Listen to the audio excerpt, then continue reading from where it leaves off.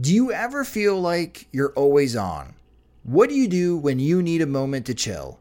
How do you like to hit the reset button to get ready for what's next? These days, everything is go, go, go. It's nothing but nonstop hustle all the time, with working from home and trying to stay in touch with friends and family, a million pressing social issues, and an expectation to always be on 24/7. Sometimes you just need a moment to turn off and hit reset.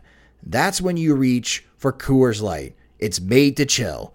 My moment to chill is watching baseball, especially when the White Sox are on.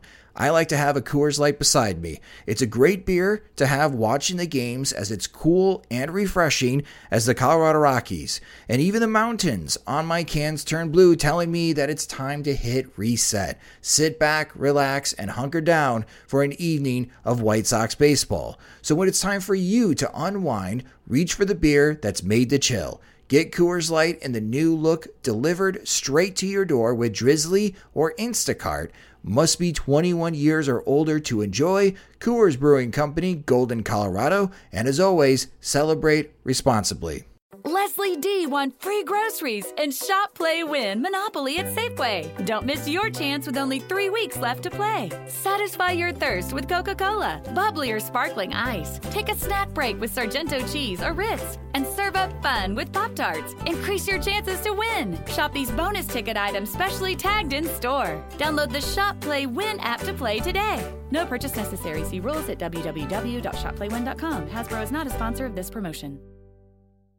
This is Sports Radio 670 The Score and 670thescore.com, Chicago sports station. Nick, the play in the first inning, the ball looked like it skipped off the lip of the grass, but can you take us through what your view of it was? Yeah, that was it's kind of frustrating. I felt like I had a good read on it. I saw it the whole way, and then at the last second, sure enough, just caught the lip exactly right and popped up a little bit. And even later in the game, the lip kind of tried to pop up on another one, and that's something I'll keep in the back of my mind. And tomorrow I'll take ground balls and figure it out a little bit more. But yeah, just kind of one of those things. It happened perfectly, and it's frustrating.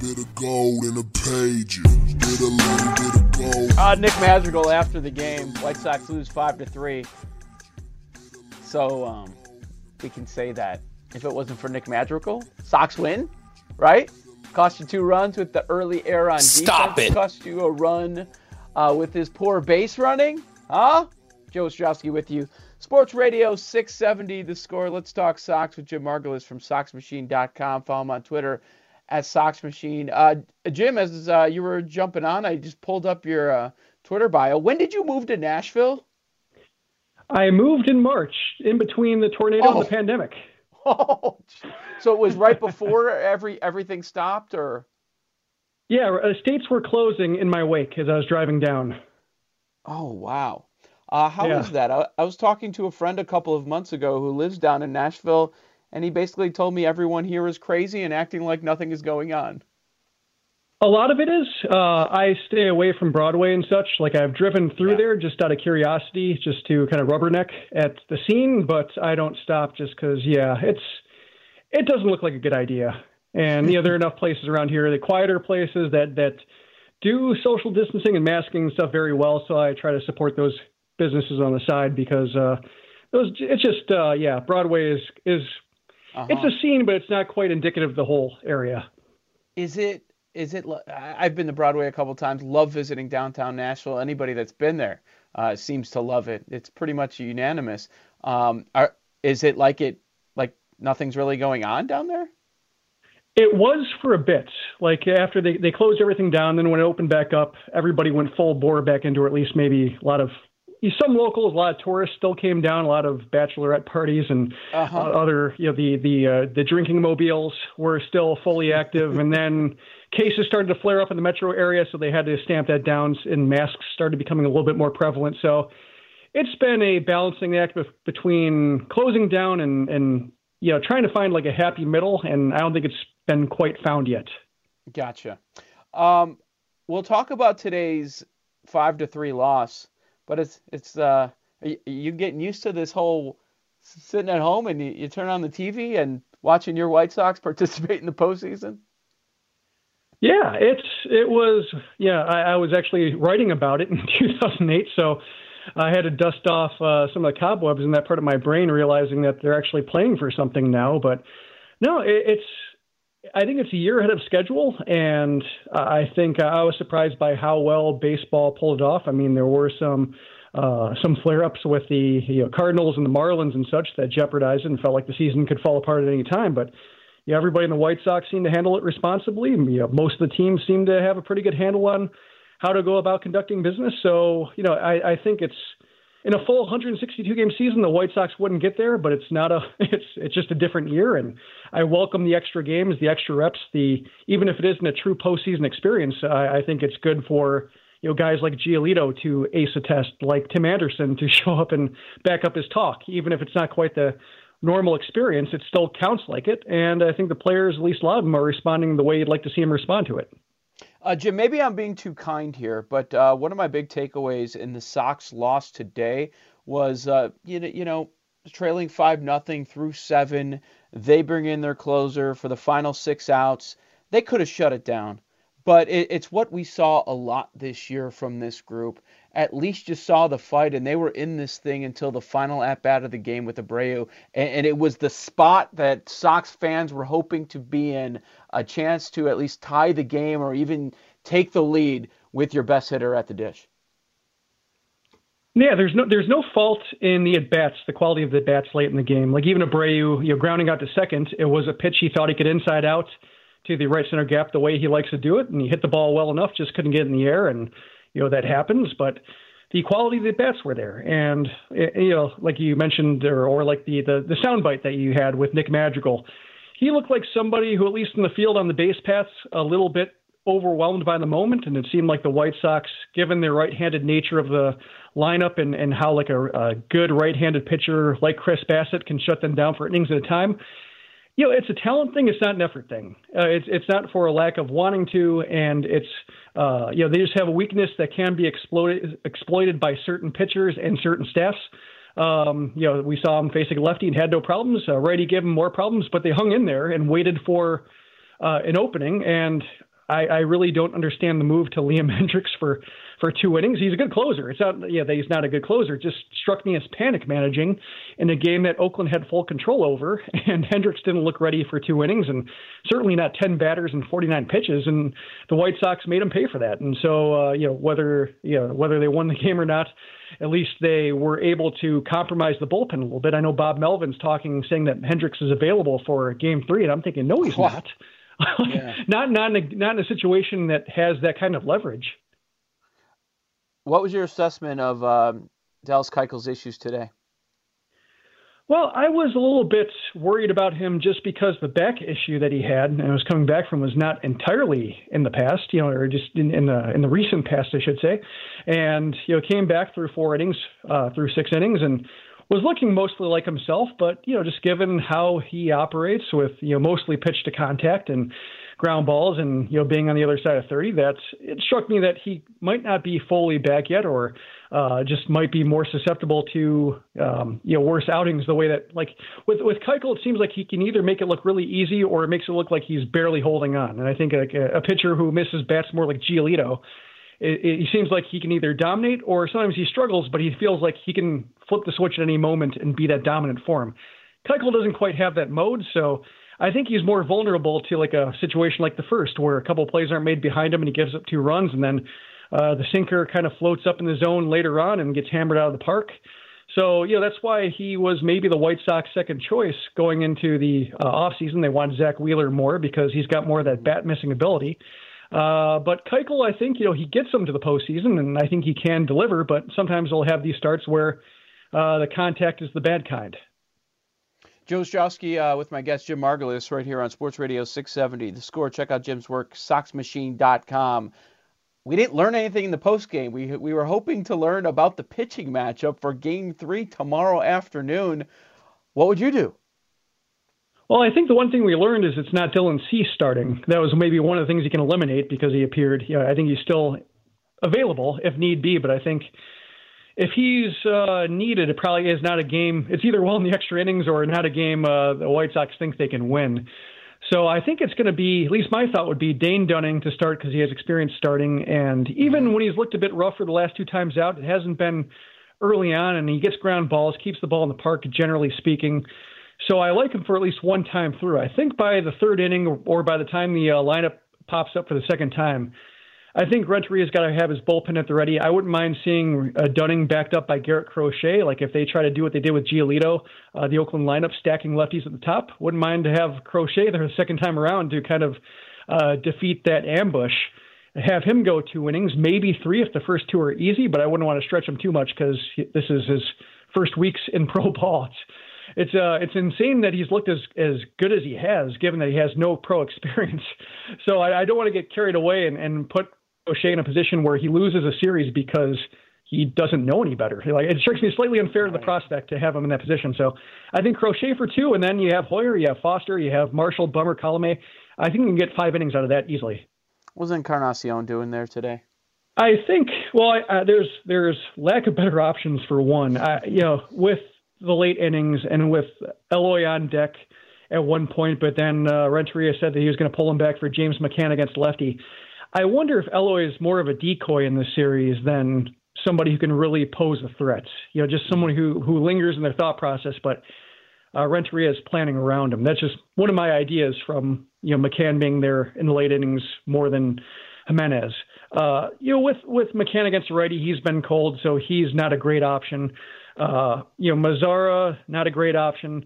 Encarnacion, I think they just want to find some of that 30 home run magic, a quick strike against Bassett, who works low in the zone, who throws cutters. Like, Encarnacion has struggled all year, but when he's been okay, it's been against either lower velocity or pitchers who work down in the zone, and he can occasionally flip a ball to right field.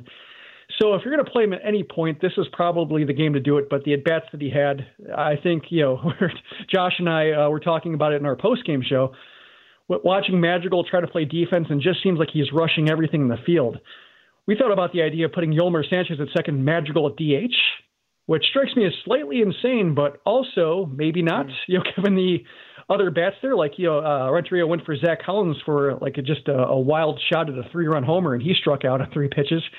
And that just speaks to the lack of options who are there in that classic DH role. So maybe, if you want good defense plus the best bat, that might be the way to do it.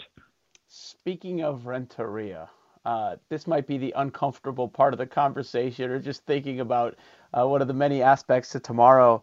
We're going to see this guy in the all hands on deck situation, and how is he going to respond? Jim, I don't want to have an entire offseason where we're just yelling about Renteria and what he did in Game 3 against the Athletics.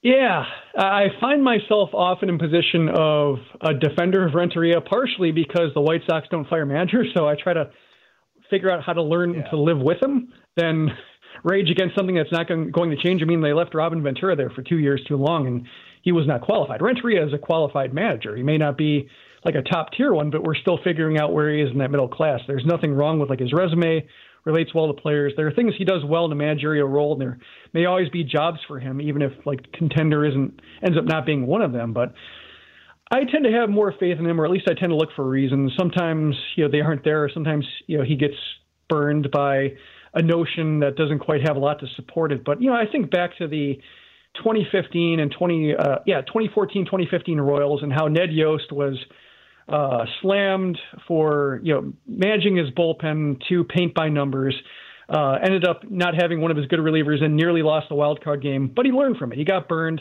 learned from it, got to the World Series 2 years in a row. Nobody made fun of Ned Yost again. So in order to not have too many things I write about and regret later, I try not to come down too hard on individual moments at a time. I try to look at a big picture. I think there are some things, I thought he managed the bullpen well today, and I think Cordero helped him out with 2 2/3 innings, but I think he had the right idea, down 5-0, to have to go to Cordero. Cordero just kept pitching innings. That was great. You left him in. Cease, I thought that was a good move to use him in that role, try him out. While it was still low leverage, he worked. He brought in Hoyer when it got closer. That was good. He had Colomé warming up. I liked it. Even in Game 1, he left Giolito in a batter too long, but he had the bullpen up when I thought he should have had the bullpen up. So I don't think he's been far off from being making mostly right calls. Encarnacion is one, but not a lot of better options, not a clearly better option there. So I'll I don't have great ideas for him there. And so I think he has a firm idea now with Bummer and Marshall back of where his pitchers are generally supposed to be. He's been great with Crochet, like introducing him to a new, different challenge every time, not asking too much, but seeing if he responds, and Crochet has, so he adds a little bit more onto it. It's been very responsible there. So I generally, I'm not one to call him like dumb or, not smart. And in reading just like my mentions are just like, he's going to do another dumb rookie thing, or just like, no, he's there are, he might not have the reason you like, but I think there's at least a reason to follow. And we can parse it out later. But I think when it comes to bullpen and having qualified arms, he's generally been pretty responsible with that. So I think when it comes to the bullpen, I'm in a bullpen game where all hands are on deck. I like that he's saying all hands are on deck. Like he's not looking. That means like he doesn't look for Dunning for 2 times through. That means like if he goes with Dunning, it'll be 1 time through. Maybe he doesn't even go with a starter. Maybe he goes bullpen all the way and just goes inning by inning, or or 3 batters by 3 batters, and works it out there. Like I think I'm generally more positive towards Renteria, or at least positive for his ability to learn. I hope that there isn't a cautionary tale here or something where we're all griping about in the winter. But given that he's not going to change, I think I would take into the winter or I would say the White Sox aren't going to change him. Like I think he can maybe adjust. The White Sox aren't going to be the one to make a change to replace him. I think my attitude is going to be like, okay, let's see if he learns. Let's just lay it out there and see if he gets better, because we're going to be with him for a couple more years probably. So the serenity prayer comes into action, where just know the things you can change and then try to adjust the things you can't change. Yeah, life as a White Sox fan, you got to understand what they are or what they're not willing to do. On the Oakland side of things, we officially do not know about their starting pitcher. What's better for the White Sox? Is it Fiers or Sean Manaea? I know I'm supposed to say Manaea because he's a southpaw, but when you take a look at Mike Fiers' numbers this year with the low K rate and the 5.73 xFIP, I don't think they're in a bad spot if they announce Fiers. I would prefer Manaea. And I do like that, though. Tim Anderson said that the A's hadn't done their homework when they started lefty against him, and they backed it up. That was very refreshing. Like I was afraid, that just get bad luck or something like that, or they'd go 1 time through, turn the bullpen on, and all of a sudden they have to eat their words. So I like when good smack talker can be backed up by play. I always enjoy that. That's part of the competitive experience for me. Manaea, I think they can do something similar to him, but Fiers, they've never hit him well. In various teams, various forms. They don't take comfortable swings at him. The lineup being what it is, I would prefer not him. But I also, if Fiers comes in after like an inning or 2 of Manaea or vice versa, like if he just comes in at some point, I'm not going to be throwing in the towel. As we saw with Hendricks, theoretically with Hendricks coming in the 8th, the White Sox should have been packing him in because he's one of the American League's best closers and a righty. But they put in good at bats. He was not in his top form, and they made him work. They made him sweat. So I think with Fiers, you just have to treat it the same way. Elimination game. Don't quite know how anybody's going to respond. Don't know how. We wonder about Renteria, but Melvin didn't cover himself in glory today. So perhaps he's not the best equipped to handle the pressure and make the right moves. So I'm going into it with an open mind and not giving in, not expecting success, but also not expecting failure, because these games have a weird way of doing things to people, making heroes out of players who you wouldn't expect, and also just making even like going back to the whole Ned Yost thing with Buck Showalter not bringing Zach Britton. Like sometimes moves aren't made that should have been made, and you don't know who's going to do it, and it might not be the guy you think. So I'm looking forward to the excitement and adrenaline of it all, just not knowing how it's going to work out. And I take the mystery as kind of a positive, and just like, hey, the White Sox could be good at this theoretically. We can't say. Yeah, it's going to be a lot of fun. Jim Margulis, SoxMachine.com, on Twitter @SoxMachine.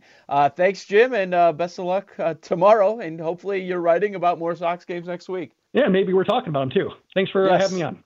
Absolutely. There's Jim Margulis talking about Game 3 with the White Sox and A's. I totally get where he's coming from with Manaea and concerned about the history with Fiers. But if it's Manaea, we're going to say, all right, perfect. Sox are 15-0 this year against left-handed pitchers. What is Melvin doing? They're playing right into their hands, but I've got to also say that I'm not worried about Fiers. When your entire life is online, you need more than just speed from your internet. Xfinity gives you reliable in-home Wi-Fi coverage, plus protection from Wi-Fi network threats. Check out our amazing offers on Xfinity Internet. You'll get fast speed and Wi-Fi coverage you can count on. Plus, get advanced security free with the X5 Gateway, so you can keep the connected devices in your home protected from network threats. Just log in and activate through the Xfinity app. Go online, call 1-800-XFINITY, or visit a store today to learn more. Restrictions apply.